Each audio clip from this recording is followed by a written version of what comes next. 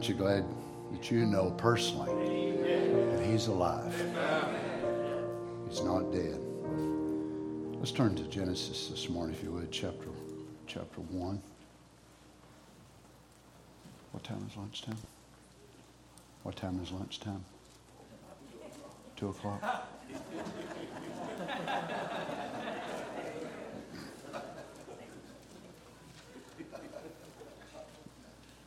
Genesis chapter 1, verse 14. I want to greet you today in the name of the Lord Jesus. What an honor it is to be able to be together with you in these special times together. My special friends and brothers and comrades in the gospel. Always a great honor to be with my little buddy, Brother Tim Pruitt, and the saints here. So love and appreciate it. Tremendous service last night, wasn't it? Absolutely wonderful. Appreciate the presence of God so much. I want to speak to you today on the ministry of the moon. Y'all didn't know the moon had a ministry, huh? It has a great ministry. And God said, "Let there be lights in the firmament of the heaven to divide the day from the night. Let them be for signs and for seasons and for days and years. Let them be for lights in the firmament," which the word firmament is an expanse of the sky. Firmament of the heaven to give light upon the earth. And it was so. And God made two great lights. The greater light to rule the day, and the lesser light to rule the night. He made the stars also. And God set them in the firmament of the heaven to give light upon the earth. I want you to notice here in Genesis 1 that the planet whose name is written in the Bible is Earth. You'll never find Pluto, Mars, Saturn, Planet X, Y, or Z. The only one that you're going to find as far as name identification is the earth. This is why God can never destroy the earth. It is a redeemable attribute. And its name is written in the book.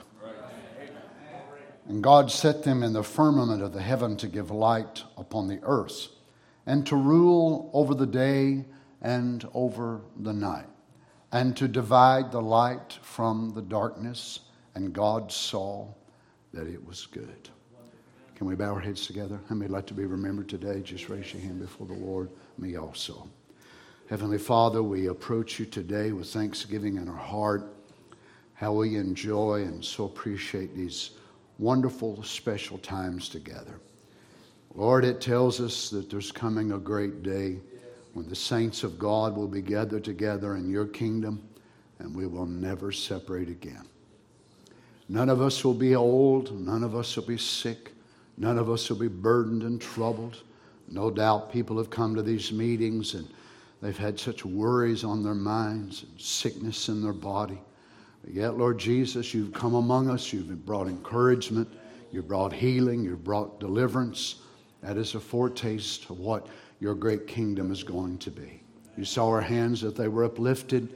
God, I stand in need today. What a responsibility it is to try to speak to the Queen of Heaven. Help me, Lord God, that I can get out of the way. May you take this human instrumentality. May you take this part of yourself, a gift that you placed in me. Anoint that, Lord. Help me. Help the people as well. We believe that you'll just manifest yourself in the confines of your word. In the name of the Lord Jesus, we ask it. And the saints said, Amen. God bless you. You may be seated. Thank you. I'd also like to read to you Psalms 104, verse 19. Brother Ron was sharing so many wonderful things out of the Psalms last night. He appointed the moon for seasons. The sun knoweth his going down. I want you to notice that the earth is designated in the book of Genesis as a her, but the sun is designated as a him, so it's a masculine gender. The sun knoweth his going down. Psalms 148:3. Praise ye him, we heard this last night, sun and moon. Praise him, all you stars of light. So you wonder, how does the sun praise God? How does the moon praise God? As far as we know, it doesn't talk. There's no language that we humans can be able to relate to that the sun praises him. But yet, according to the Scripture, it does. So the sun and the moon praise him, all you stars of light. Now, in the known universe, there is an estimation of 1 septillion stars. You can see it there on the screen. That is a 1 with 24 zeros. And they're all praising God. Amen. The prophet tells us that God made 3 Bibles. The first one was in the heavens. The second is the pyramids. And the third is, of course, the written word which we have. All 3 of them tell the same stories. The stories of redemption, the stories of salvation, the stories of the great mysteries of God. I'm sure that you were like I was before I came to the message, that anything to do with the stars and all that, I was scared of it because I figured it was probably, something that was of the devil. But as I began to read the message, I began to realize that God was the one who wrote that first, and then Satan took it and then twisted it into something. As a matter of fact, we heard Brother Branham and Carol and I, we were riding down the road the other day, and Brother Branham was talking about how he believed in dancing in the Spirit. Now, he said, not the kind of dancing, he said, that I had to put up with last night till about 2 o'clock in the morning up the lane up there from where he lived. But he said the devil took the dancing and perverted it. And we know that he does that with many things, with music, musical instruments, with singing, with dancing, with worshiping. And it depends on what you want to put your focus on. If you want to look at the false, that's up to you. Myself, I'm going to look at the true and keep on dancing. That's right. Now, God, of course, has written in the stars and in the sun and in the moon a great pattern of the story of redemption. Let me read this to you in God's provided way. The prophet said that the moon and the sun are perfectly husband and wife. So the moon and the sun are husband and wife. So the sun is the husband and the moon is the wife. Again, he says, and when the sun goes down, it goes way behind the world. It goes there and it reflects its light over on the moon, that the moon gives a lesser light by night. Now, according to the command of God, the way God described it there, that one was to rule the day and the other was to rule the night. Now, even though we look out at the moon and she is so humble, she's barely white, even the full moon, but yet there is a glory that God has given to her that is a reflection of His own will. She has no light on her own. As a matter of fact, the moon itself is not an luminous type of object. She only can reflect that light which is given to her from the sun. Same way with you and I as the people of God. There are no great ones among us. There's only one great one among us, and that's the Lord Jesus. No matter how long we've preached, how much we've sang, what we've done, we all have borrowed light. Isn't that right, brothers? We all have borrowed light. Now, true, according to even to the stars and the way that God made them, according to the amount of magnesium and all that they have inside the star, each star is related with what the scientists would tell us, and luminosity. This is the way that they rate the amount of light that we see from it. So it is an luminosity.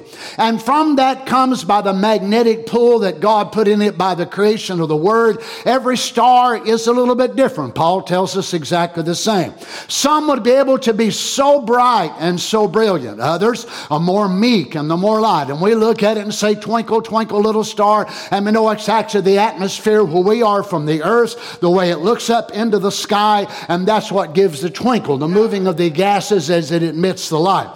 But even in that, God wrote again His Bible, that each one of us have our own place. But yet the stars aren't like us. The stars stars don't get jealous. Now, some songwriters, some singers, somebody else get a little bit louder hand clap than they do. They pooch their lip out, have a problem the rest of the service. Some preachers are the same way. They get jealous of one another, and it's because us as human beings, because of what Adam did for us and us with a soul, then we have the ability to choose what we will do with our luminosity. And we can give it to the glory of God and say, well, I'm nothing. I came to the world naked. I'll leave the world naked. I'm nothing in the first place. Or we can get puffed up in our head and feel like we're really something. Myself, I choose the other way. Now, but at the same time, we are also given on the earth that we would be able to fit in the great universe of God, how that in the absence of the Son of God himself, that we as the bride are a reflection of him on the earth. Now, Satan has always done the same thing over and over again. When God placed his son and daughter on the earth in the beginning, as they walked, and we know that Adam was placed actually in the Garden of Eden in a time of a probationary period. Adam was not aware, of course, when the angels were given the same allotment. We know that Paul has told us that there are elect angels and there are other angels which are non-elect, which means they were given their power, their authority, their ability on the probationary period. Paul was not there, John was not there, Moses was not there when the angels fell, but yet they fell actually before the foundation of the world. And they did that because this great bright shining angel, which was called Lucifer or day star or morning star, he began to look at himself and realize that he actually was given something above the rest of the angels. Question and Answers 1959. The prophet tells us he was God's right-hand man to fellowship. He was everything that God was except a creator. So he was the one that stopped the approach. If you'll read him in Ezekiel 28, also Isaiah 14, you realize that he was the cherub that ranks so high in the presence of God. Any other angels come in before the throne of God. He was the one that stopped the divine approach. So he stood between the rest of the angels of the lower creation and between Father God. So he knows a lot about God's nature. He knows a lot about worship. He knows a lot about singing, because when you look at what Isaiah said, that thou was perfect in the day that thou was created. From the day that I created thee, thy harps and thy tabrets and thy pipes, all those are musical connotations, and it's actually instruments.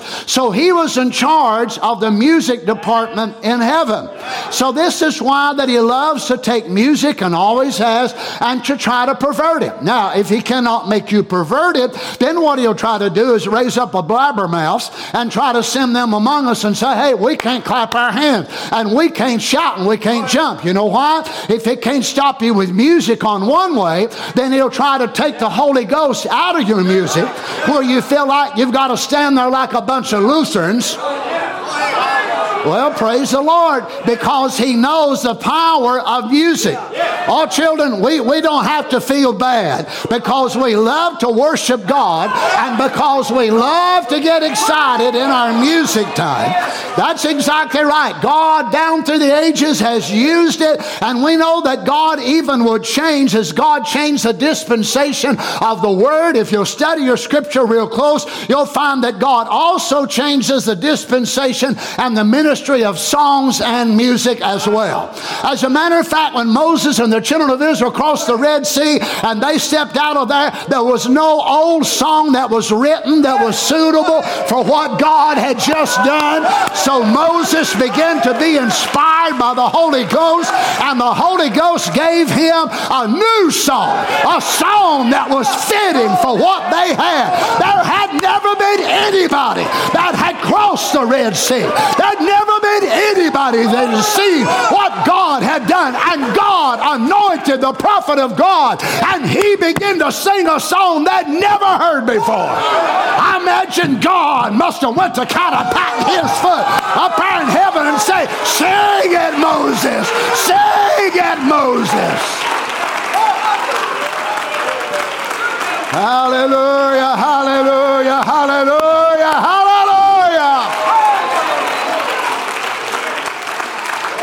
This is why we refuse to be intimidated when our music makes the devil mad. I guarantee you one thing, if you'd ever sat in the court of King David and you look at these words, the way the Psalms are written, maskil, and all these things, which again are musical connotation of how that it was written, I guarantee you they worshiped, they sang, they shouted, they praised, they jumped, they blessed the name of the Lord. Hallelujah. That's why Satan loves to try to interrupt our worship, our music, our singing. Singing's so powerful. I read a quote the other day where Brother Branham called a man out. He walked across the platform and he said, sir, he said, I want you to go off this platform. I want you to sing happy songs all day long. And your sickness will leave you. Now, can you imagine? On the condition of that man singing. Now, you know what? That man might not be able to carry a tune in a bucket. He might not have been able to sing. He might not have been a special singer, but the prophet of God told him to sing. And he didn't tell him to sing once a day, but he told him to sing all day long. This is part of the ordinance of the moon. You are to rule the night. Now, you've looked out maybe this week and you've seen the cycle which the moon is in, which she reveals herself in 4 stages. Her power isn't as prevalent in the first quarter, nor the second, nor the third. She comes to her full manifestation in what we call the full moon. Yet her power is hidden, and we can never see it actually as the rays come down, but she controls our tides. She controls the lakes. They don't move as much. Even in the hidden atmosphere, the moon in her cycle affects our atmosphere. The moon also affects human beings on the earth. Wonder why they call people who lose their mind lunatics. You know why? They're tied to the lunar phases. You understand surgeries are more successful in one cycle of the moon than others? Do you know that people who log massively around the world, you understand when they cut the trees for logging? In the cycles of the moon. Why? God has ordained that the moon is so synchronized with the pattern of the earth that it affects it. Now, keep in mind the bride, the spiritual, also the application of this, that the bride of Christ is a great impact on the world. You wait till we're gone. This world's going to fall apart. I'll tell you one thing, it's a mess right now. You wait till we're gone. You wait till the bride of Jesus Christ leaves when the ministry of the moon has ceased to exist upon the earth. All hell will break loose. Well, you say it's bad. I agree, but it ain't nothing like what it's going to be after a while. Notice this, the prophet said it reflects its light over on the moon, and the moon gives a lesser light by night. Just as Jesus, when he was on the earth, he went away, went back into the heavens, and reflects back the Holy Ghost on the church, which is the light in his place today perfectly. Remember, the moon don't give any light at all. The moon doesn't. I'm sure you've seen pictures. How many seen pictures of the rocks that come from the moon? You know, as a little boy, I used to think, looking at the moon, you'd think that the moon itself had this luminous power. But when you look at rocks that come from the moon, it would look like a rock that come from Louisiana, Ohio, Texas, Tennessee, Indiana. It don't go. It has no ability on its own because it does not have that by creation of God to glow within itself. Neither do you. Neither do I. We don't have any ability to be some great super something or another. We're just a pile of dirt. Whether you're a 6-foot pile or a 4-foot pile or a 5-foot pile, you're just a pile of dirt. If there's anything good that comes out of our lives, it is through the reflection of the Son himself. And if we don't shine, the world don't see him. Jesus has no hands but mine and yours. He has no eyes, no feet. This is his ordained plan. This is the ministry of the moon wife. I'm looking at her today. Notice, and the moon is the shadow of the sun. The moon and the sun represent Christ and the church. In other words, the moon and the sun is husband and wife. Then when the moon is only reflecting the shadow of the sun is shining on the moon, and it reflects the light to the earth when it's dark. So in the way that God put it out here, the moon averages 238,000 miles from the earth. Now that's an average. Sometimes it's closer, sometimes farther away. And actually the face of the moon, you've seen the same picture all of your life. You've never actually seen the other three sides of the moon. Now that has to do with because of the way that the moon cycles around and the way the earth cycles. The moon itself is 1/4 the size of the earth, about the size of Pluto. And the way that she spins around in her menial speed time, as they call it, it turns right around, and the way the earth is turning, you see the same face of the moon over and over and over again. That's the only side earth has ever seen. But yet there's great parallels in the way that the bride is in comparison to the moon. Now on the light side of the moon, the daytime, the temperatures can be 273 degrees Fahrenheit. On the dark side of the moon, she's 243 degrees below zero. That sounds like me. Burning up on one side and cold as I don't know what on the other side. Look at yourself. Look at yourself. On one side of you, the part that what? The sun's shining on. The part the sun is shining on. Now you're 273 degrees Fahrenheit. But on the other part of you, which is not born again, this old human thing, it is our enemy. And we've got to keep it subject every day of our life. It's minus 243. Amen. That's the way the soul's so illuminated by the power of God and soars in heavenly places. So is this old earthly body of ours, just as much in the contrast on the other side. God wrote you there in the stars. God wrote the pattern of your life before you ever come into existence. And he said, I will shine on you. I will be your strength. I will be your help. Again, the prophet says the moon and the moon and the sun is husband and wife. And the sun has gone away. It throws its light against the moon to give us a smaller light until the sun comes. When the sun comes, the moon fades out. And Christ is the sun who's gone to glory, shining on the church with the same kind of light. Now here's where we're going to get into problems.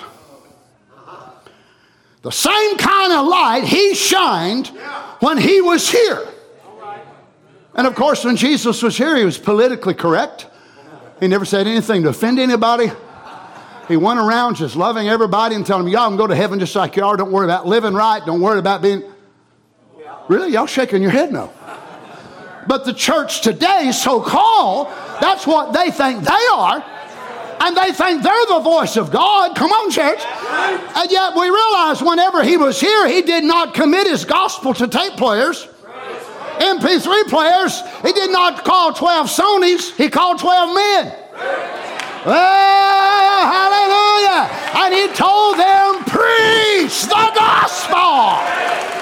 So if that's what the sun was in his absence, what will the moon be? She will contain of apostles and prophets and evangelists and pastors and teachers. This is why we preach. Because when I push play, I hear him say, if you're a preacher, get in the pulpit and preach.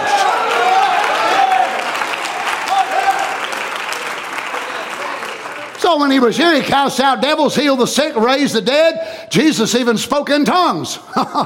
Well, praise the Lord. So if the same light shines on the moon, then you tell me we're not going to do that? We ain't got sunlight. We're drinking moonshine. Well, praise the Lord. We're not reflecting the light of God. How could it change? The moon does not have the ability to filter out that light and say, I don't want this, I don't want that. All the moon is a reflection. If he says he's the same, then the moon says amen. If he says he's a healer, the moon says amen.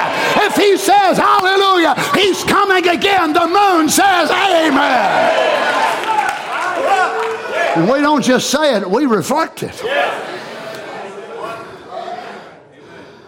I love the way Paul reveals this contrast of the seed of God, the way they were prior to their new birth. Ephesians 5:8, for ye were sometimes darkness. You wasn't in it, you were it. Ye were sometimes darkness, but now are ye light. You're not just in the light, you are light. But now are ye light in the Lord. Walk as children of light. Now, let me read to you a few things that I find interesting about the moon, and let's see if we can find a parallel now about it. The moon's phases and the moon's orbit.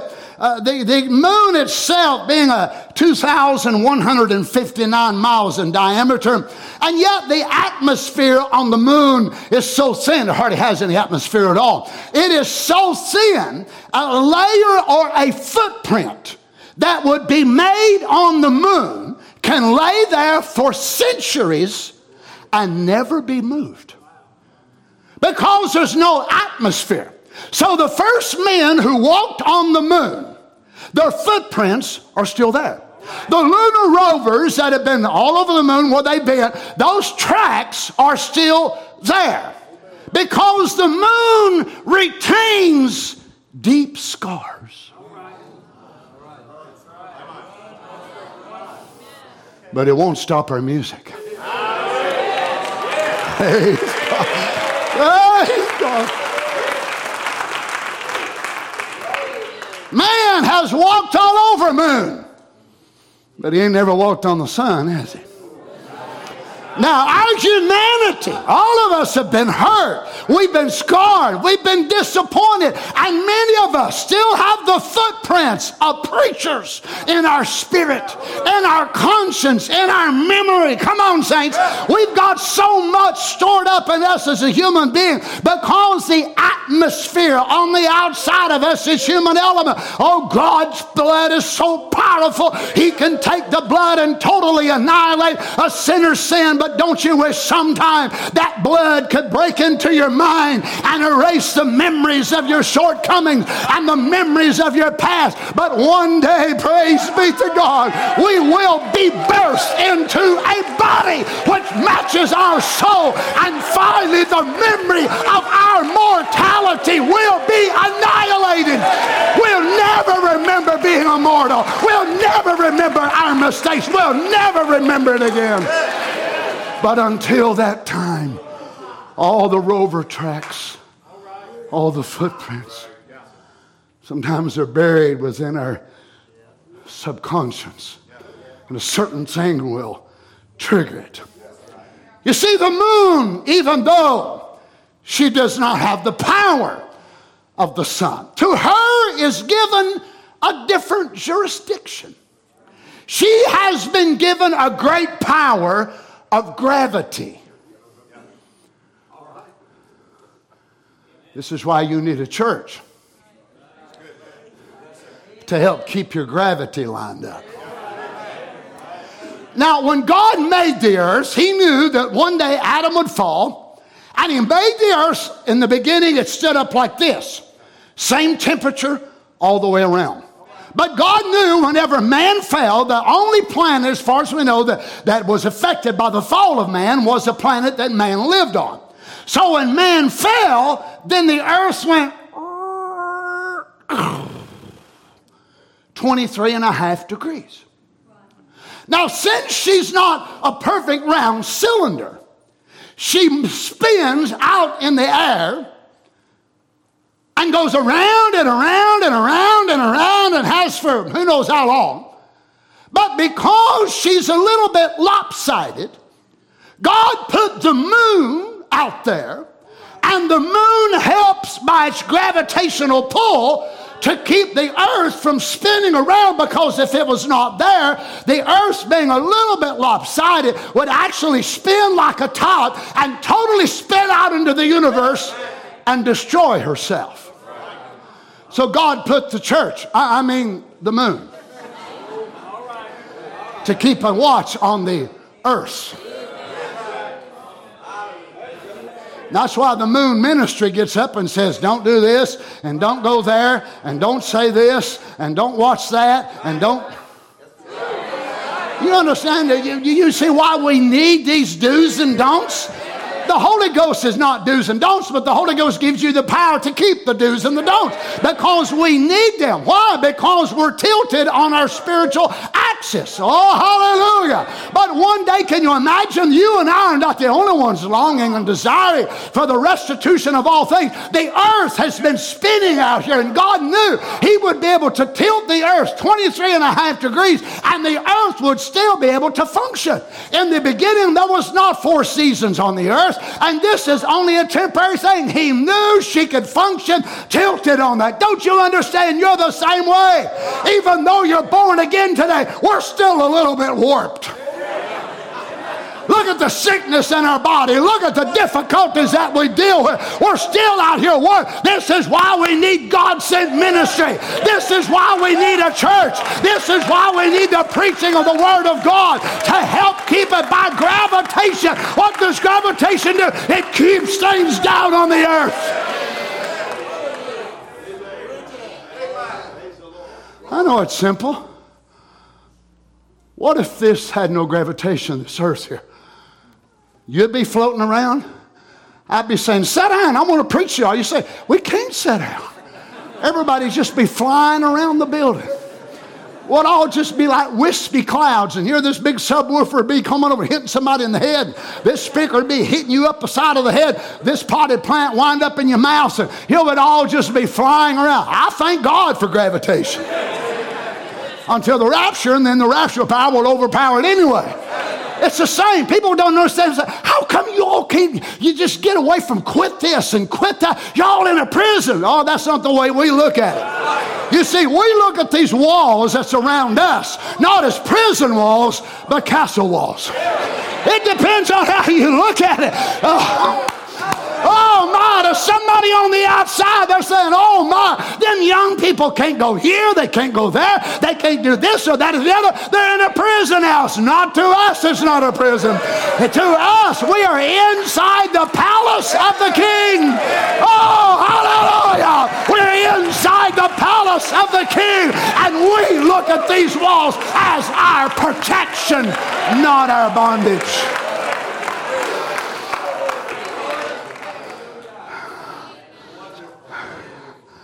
Praise be to God. You understand the moon's gravitational pull is actually what makes this planet livable.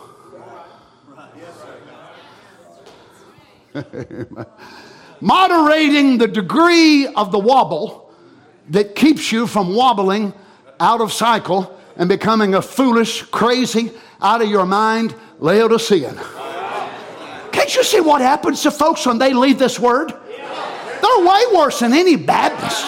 They're way worse than any Pentecostal. Anybody that backslides from this word goes nuts. Look at them, friend. They go totally bananas. Why? They lose the gravitation. The very thing they hate is the very thing that's keeping them insane. And when they pull away from this, they go out of their minds.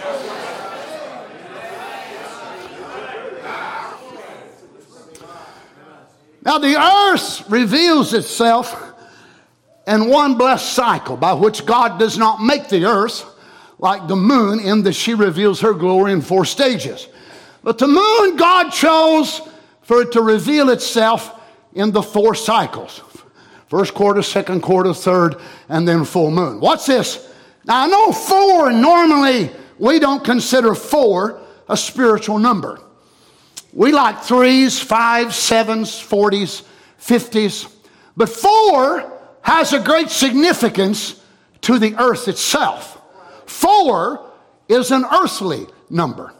Watch this. Brother Branham says, and remember, 4 is an earthly number. Remember God's guards of the ark or the mercy seat.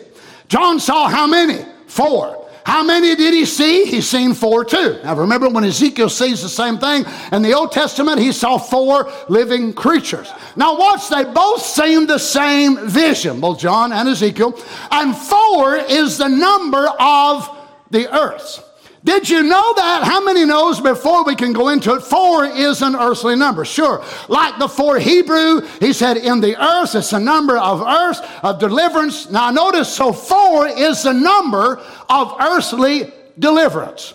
And yet the moon reflects herself in 4 stages or 4 cycles. Why? Because it's the way it affects upon the earth itself. Now I want you to think where we are, whoever it was that placed this where it is.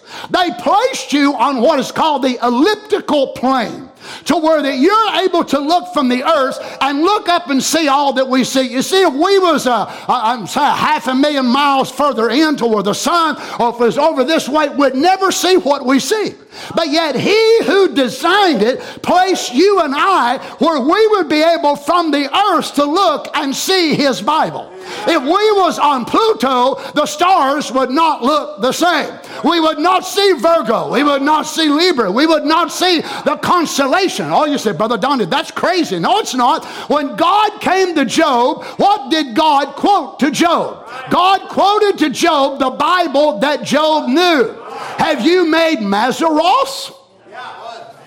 Where was you, Job? Are you the one who made the Mazzaroth? What about the Pleiades, which of course is the constellation of the 7 sisters? And God was quoting the Bible to Job. But it was the Bible. It wouldn't do no good for God to quote Genesis or Leviticus or Exodus, because it was not written.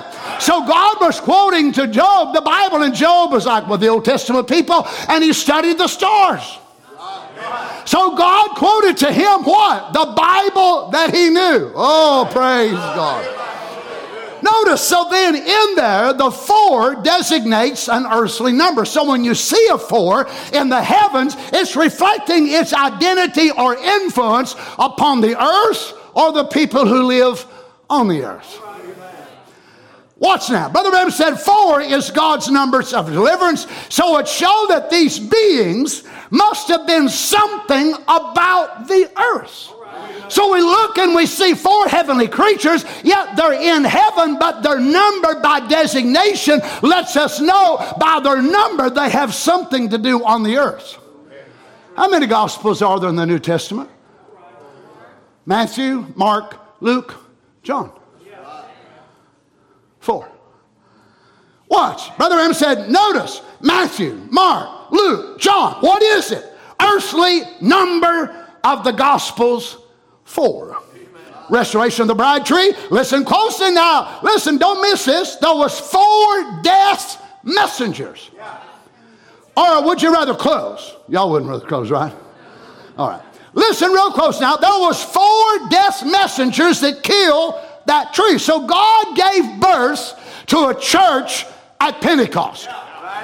God started it the way he wanted it. He's going to end it the way he started it. Brother Henry Green, you said that years and years ago. I tell you what, it's a tremendous statement. But there's a lot of folks in the message that don't believe it that way. They do not believe Malachi 4 was sent to restore us. They believe this message is producing something totally new. Well, y'all got quiet on me. So God started it out the way he wanted it, and Satan sent through 4 earthly administrations 4 death messengers to go to eating on that feminist tree of life in order to bring it down. Remember, it's not our reputation. It's not the reputation of these preachers that's at hand. It's God's reputation.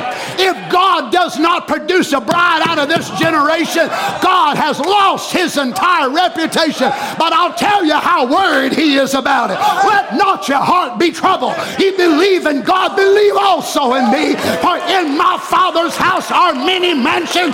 If it were not so, I would have told you. Behold, I go to prepare a place for you. And if I go to prepare a place for you, I will come again and receive you unto unto myself.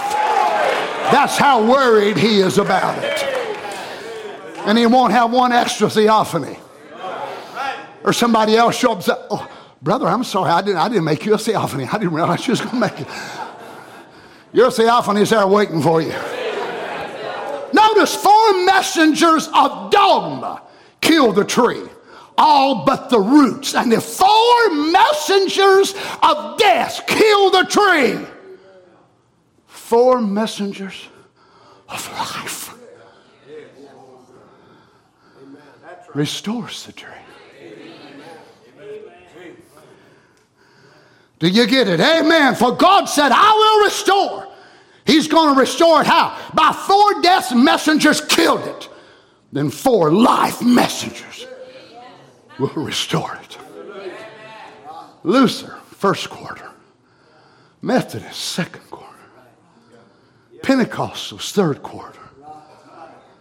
Fourth quarter, Malachi 4, of course. Woo!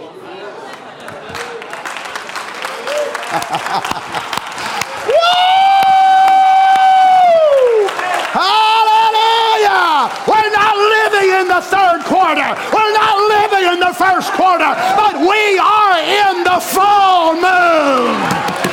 Hallelujah! The light of the Son of God shining on his wife.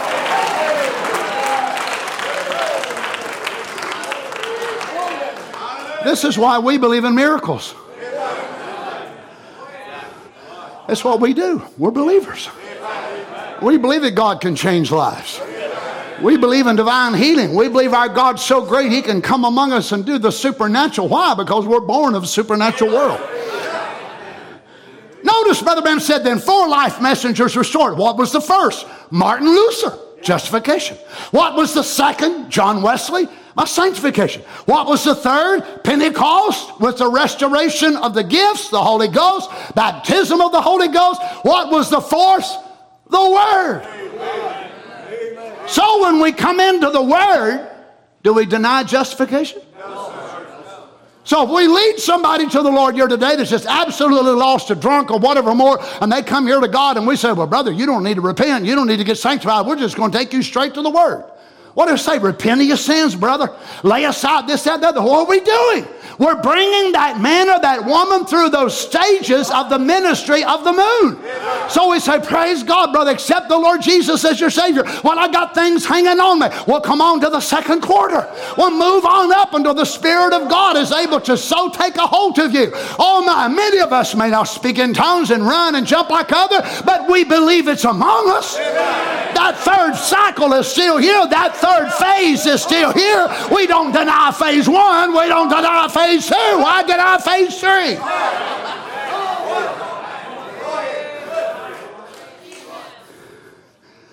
Oh my. Notice this, he says, in the last days of Malachi 4, Elijah is to come with the very word. The word of the Lord came to the prophet. And the evening lights is to come forth to restore and bring back. What?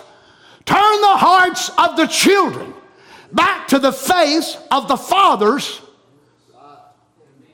Fourth light. Fourth light. Glory be to God. Thank you, Lord Jesus.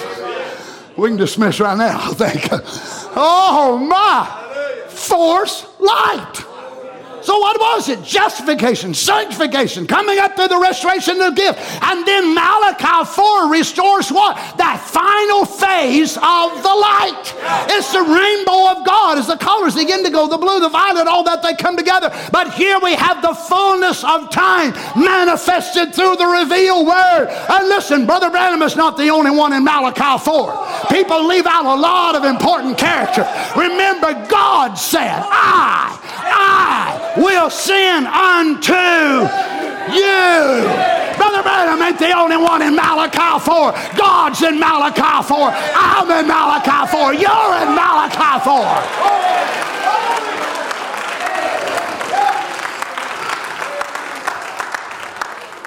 Malachi 4, 5, 6. Number of earthly deliverance through grace to deliver man. Boy, I don't know if you like that or not, but that's fresh from heaven. Oh, hallelujah. Woo! Hallelujah. Malachi 4, earthly deliverance through grace. 5, to deliver my humanity. Malachi 4, 5, 6.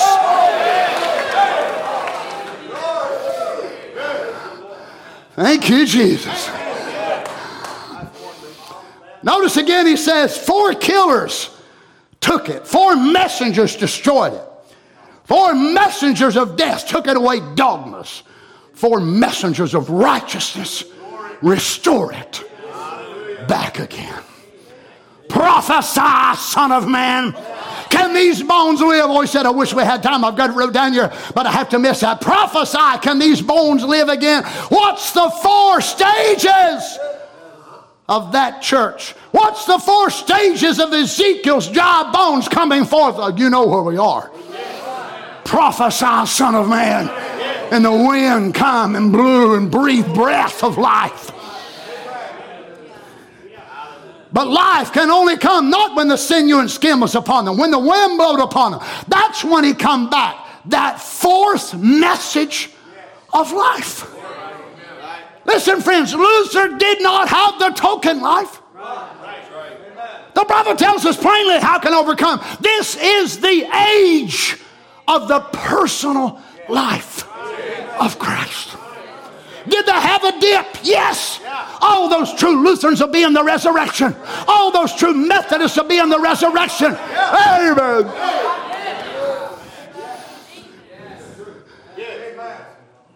Fourth message of life was brought back. I will restore, saith the Lord. Notice Brother Rem's reaction to these comments. Hallelujah. Glory. Praise be to God. The 4th light is to come that will bring forth. Call me Pentecostal. Call me what you want to call me. The 4th light is to come and bring forth the same signs. Look, friends, I was in Pentecost many years of my life. Laodicean Pentecost. I preached right here in your state in Louisiana.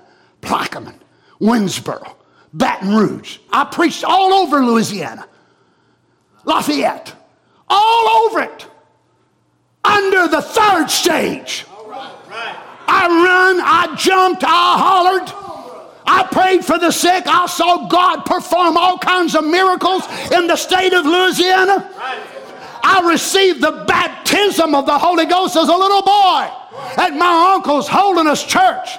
I went up to the altar and they beat me on the back and beat me on the back. But thank God I got more than their beating.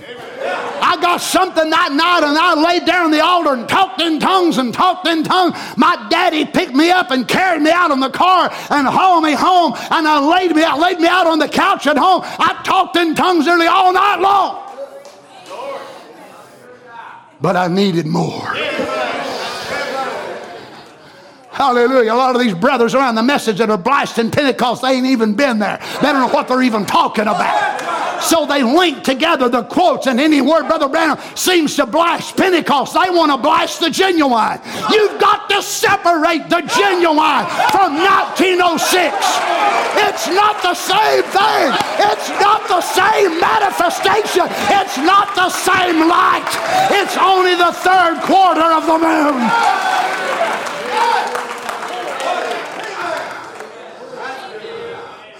So I could run and jump and shout and scream and holler and preach in Pentecost and believe in women preachers. And my wife sitting there could cut her hair. I'm not proud of that, neither is she. But that's all the light I had. That's all the light I had. I had enough light to run, but I was running without a message. I preached right here in your state in Louisiana 65 nights in a row. I left here and drove all night long and went to Indiana the next day and started another series of meetings and then recorded an album. I must have been nuts.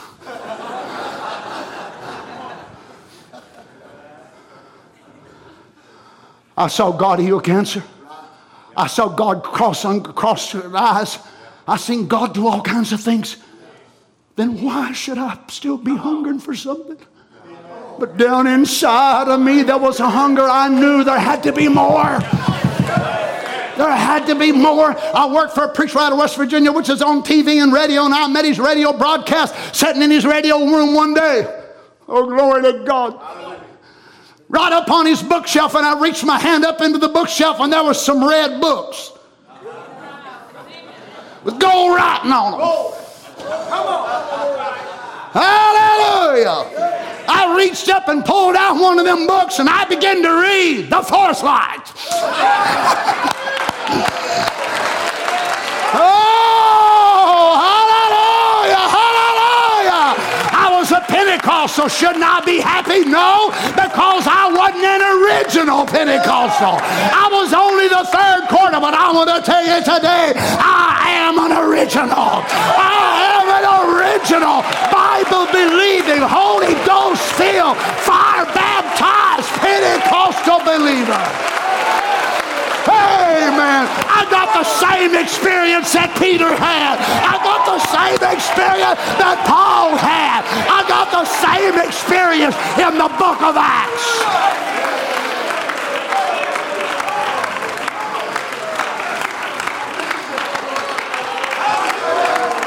Hallelujah.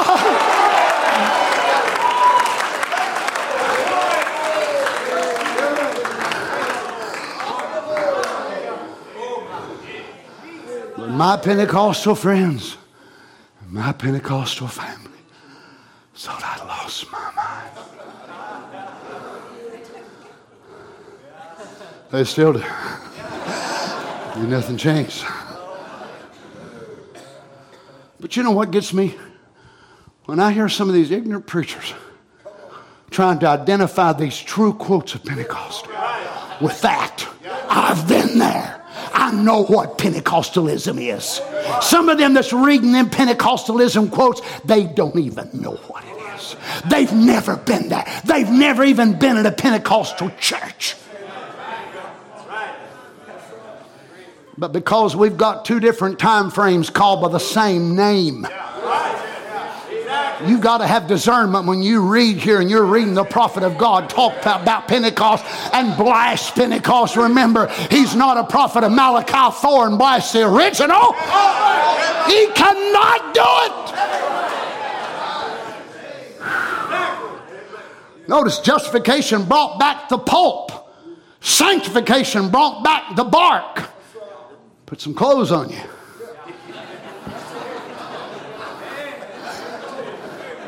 We don't wear mini barks around here.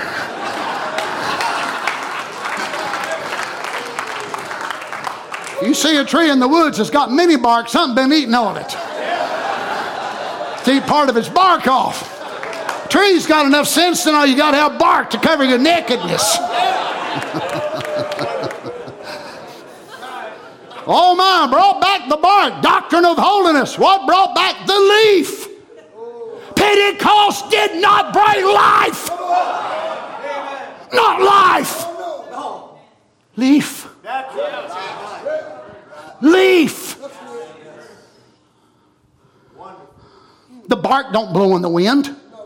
The pulp don't blow in the wind. What blows in the wind and makes all the racket? Leaves. Praise God. Pentecostal leaves, clap their hands, joy, rejoicing. Oh, see, Brother Donnie identifies Pentecost as joy. Well, if you're going to throw that off, then throw your bark off. No, don't, please. Not in church.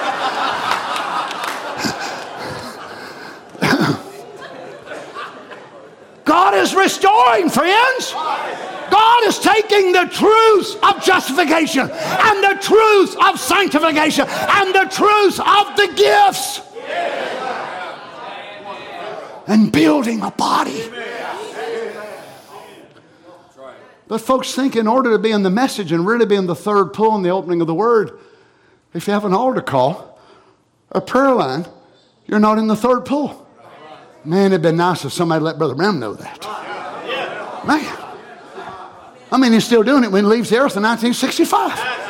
Poor guy, I wish some of these theologians in the message had let Brother Branham know, hey, Brother Branham, you're not supposed to have a prayer line. You're the one in charge of the third pulpit. He said, really? Now, I think God would let me know that, buddy, not you. Sit down. He still had altar calls. He's still praying for folks to get the Holy Ghost.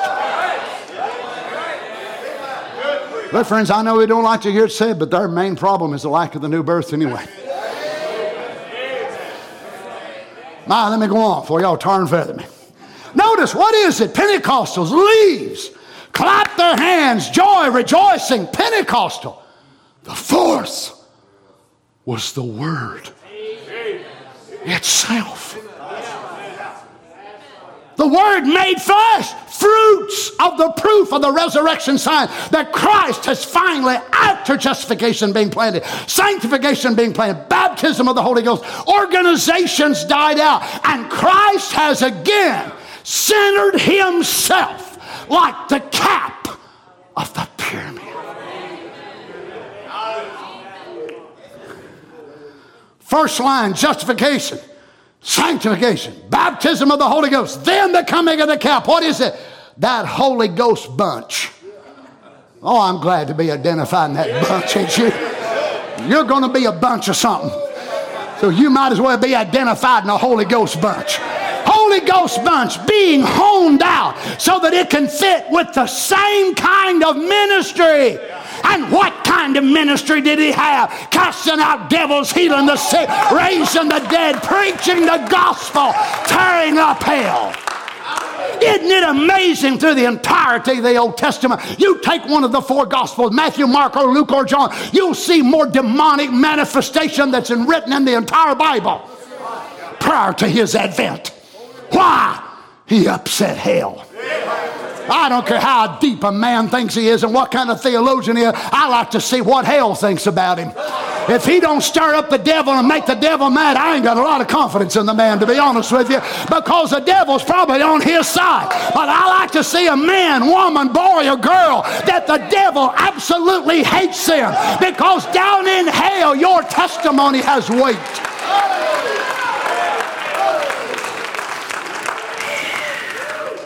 Notice this, he said he had went away.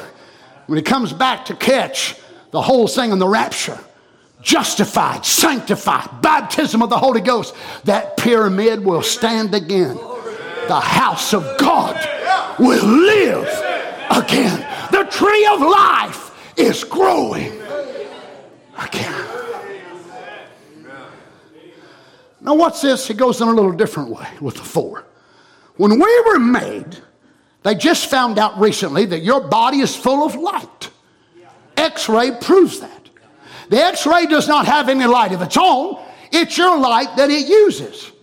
You're born with four rays. Now what's in your natural birth by cosmic light, God reflects in your own body. After a little while, say 25, one ray goes out. Oh my. One ray goes out. At 35, another. Or 40, another goes. Finally, you get past about 65. I guess he told on himself, didn't he? You notice I didn't say, oh Lord. I will shortly, but... When you get past about 65, you're living on your last ray. And every time you take an X-ray picture, you're tearing them rays down. Now, where did those rays come from? By creation of God. God put them in your body, and the prophet identified it as cosmic light. Where from? The cosmos. In your body testifies of the very witness of the universe. So in your body, it has these cosmic light rays. Then you go through the phases of your life like the moon, to where you lose one, then you lose another, then you lose another. But unlike the moon, to where we are waxing and getting weaker and weaker and weaker, the moon gets stronger, stronger, stronger until Malachi 4 moon, which is the full moon. Can I have a little bit more time? Now he said because it's turning down the rays right out of our little bodies, and that's cosmic light that's in you, that you're made up of, full of light cells. Now that's cosmic light. Now once again in the masterpiece, how he identifies the Old and the New Testament. Jesus did not fulfill the New Testament.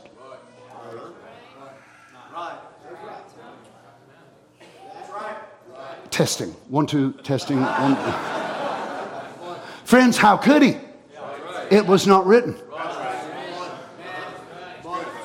Your Bible is husband and wife. The Old Testament is the male. The New Testament is the female. Thank you, Lord. Look, you've heard me preach enough to know I've got it laying right in front of me. I know. You want to hear it. All right. Masterpiece, paragraph 108. Now that for 2,000 years, God has been making him a masterpiece. Because he struck Adam to get a piece out of him or a part of him, a rib to make a wife. Now that masterpiece he struck at Calvary. He got a piece off of him. It's just the New Testament. The New Testament. That's all. He fulfilled the Old Testament. Now it's the New Testament, another piece to be fulfilled. See, the new and old is husband and wife. Jesus fulfilled the old, and the bride is going to fulfill the new. Oh, hallelujah! Old Testament, New Testament makes what? A millennium and a new earth. When they come together, what does she do in the Song of Solomon? She actually calls for him to go with her out into the villages, out into the fields. What's she doing? She's calling him to come to the millennium. Oh, praise God, the marriage supper of the Lamb. Notice this, the new and old is husband and wife. The old to foreshadow the new Christ, come the masterpiece to fulfill that. Now his bride will fulfill everything in the New Testament. Does that include Mark 16?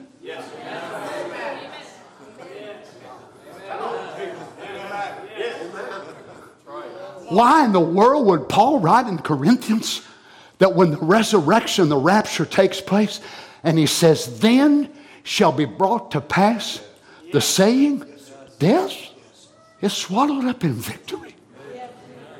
You mean Jesus didn't fulfill that? Glory to God. Can't you see why Satan hates you? Can't you see why he attacks you every day of your life? You move from one problem to another. It seems like everybody and their brothers got something going on continuously all the time. What's it for? It's to keep your mind off of what you're hearing. You are hearing body-changing sermons if you're sitting under the God-called ministry in the last day. And if Satan can't stop these men from preaching it, he'll try to make trouble in your home, trouble in your job, trouble in your mind, to where your mind is so caught up in family problems.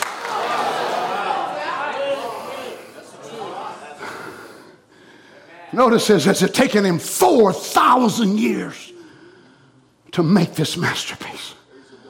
For nearly 2,000 years, he's been making another masterpiece. A bride for Christ.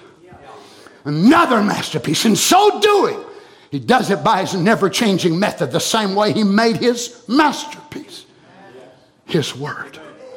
That's the way he makes masterpieces. You all know what masterpieces are, don't you? Pieces of the master. That ain't too complicated. Well, glory to God. He can only be a perfect masterpiece when it's a perfect word. So let's knock on the door. Enter. So we walk into the office of Dr. Martin Luther. We walk in, there he sits smoking a pipe, a beer that he's fixing to drink or has just drunk.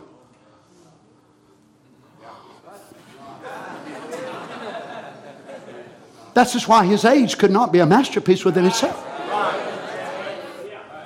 John Wesley, as great as a man as he was, John Wesley did not see what you see. The Pentecostals, all they done, Seymour and all those guys, many of them were genuine people, and they love God, and they will be there in the resurrection. Those that passed with the life. But when the life passed through the stalk, tossel, and shuck and left that behind, God will never use them again. You never find life ever going backwards in a wheat plant. Life always goes up in a wheat plant and never retraces its steps. Oh, praise God. That's why we want to move on. We keep moving with the pillar of fire, but we don't move without justification. We bring justification along with us.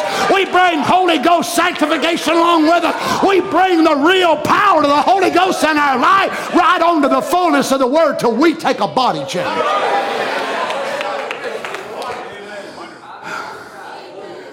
Praise God. Notice again. He started on the... Oh, no. Ooh. He started on the day of Pentecost to build another masterpiece. And this is what it was. The original seed word. Why do we message people? Want to look down on them people? Why do we want to look down on what God started? And what God did as if though they're a bunch of ignoramuses and had nothing. Where do we get that at? It's creeds, dogmas, traditions formed by preachers who's come in this message. Oh, you're getting quiet on me. Started in the first church. What was it? The seed word. Oh, but Brother Donnie, they didn't preach the seals. Of course they didn't. They didn't need them. They didn't need the seals. And the mysteries that manifested down through the seal was for the church ages. Well, let me ask you this. Since the church age started, the Ephesian church age in 53 A.D., what were they before that? Bride. Bride time. Bride light. Bride age. Why? They were sold out to God. Can't you see what the ending of the bride age is in the end time? It's not an eighth time. It's not that we need another messenger. It's when the bride at the end returns back to what she was at the beginning. It's the same. It's the same seed word. It just starts out. He started out for a period of several years in the first church. They were not Methodist. They were not Baptist. They were bride. They were word. They were seed. It was a season that God had the bride on the earth. Bride light, bride time, age of the life of Christ. And then the devil talked them into the church age. And then they become associated with man. And man led them. And man made decisions. Don't you understand why? That is, as long as we're on this earth, there'll be men come around us in this message. And this one will try to tell us what to do. And that one will tell us what to do. Because Satan knows there's a weakness in humanity. They tend to bow down to great overlords, but not the bride. Not the bride. Hallelujah. We're in the fourth light. We're in the full moon. We say no. We say no to Satan's devices.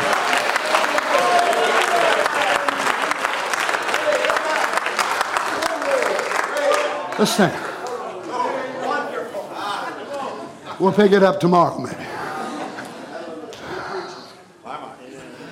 Praise God. Praise.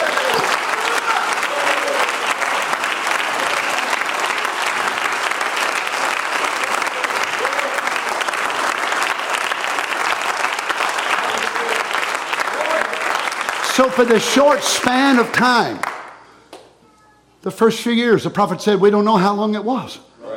But God was focusing on what? The bride. Paul goes to Ephesus, starts the church there. He remains the pastor of 66 A.D. John comes and takes it on. And then the church age starts what year? 53 A.D. When did the Holy Ghost come, though? 33. Praise. I'll tell you what, I about run off the road the other day when the Lord spoke that to me. I was driving down here, I thought, oh, Jesus, help me to stay in the middle of the road. Literally. I thought, praise God, how wonderful. As he started it out in the beginning, and then what do?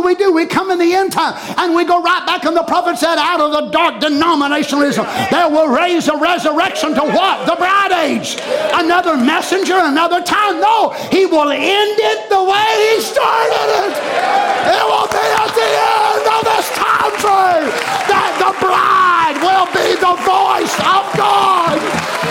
Hallelujah! She's not looking for man's ideas. She will finish up the way she started.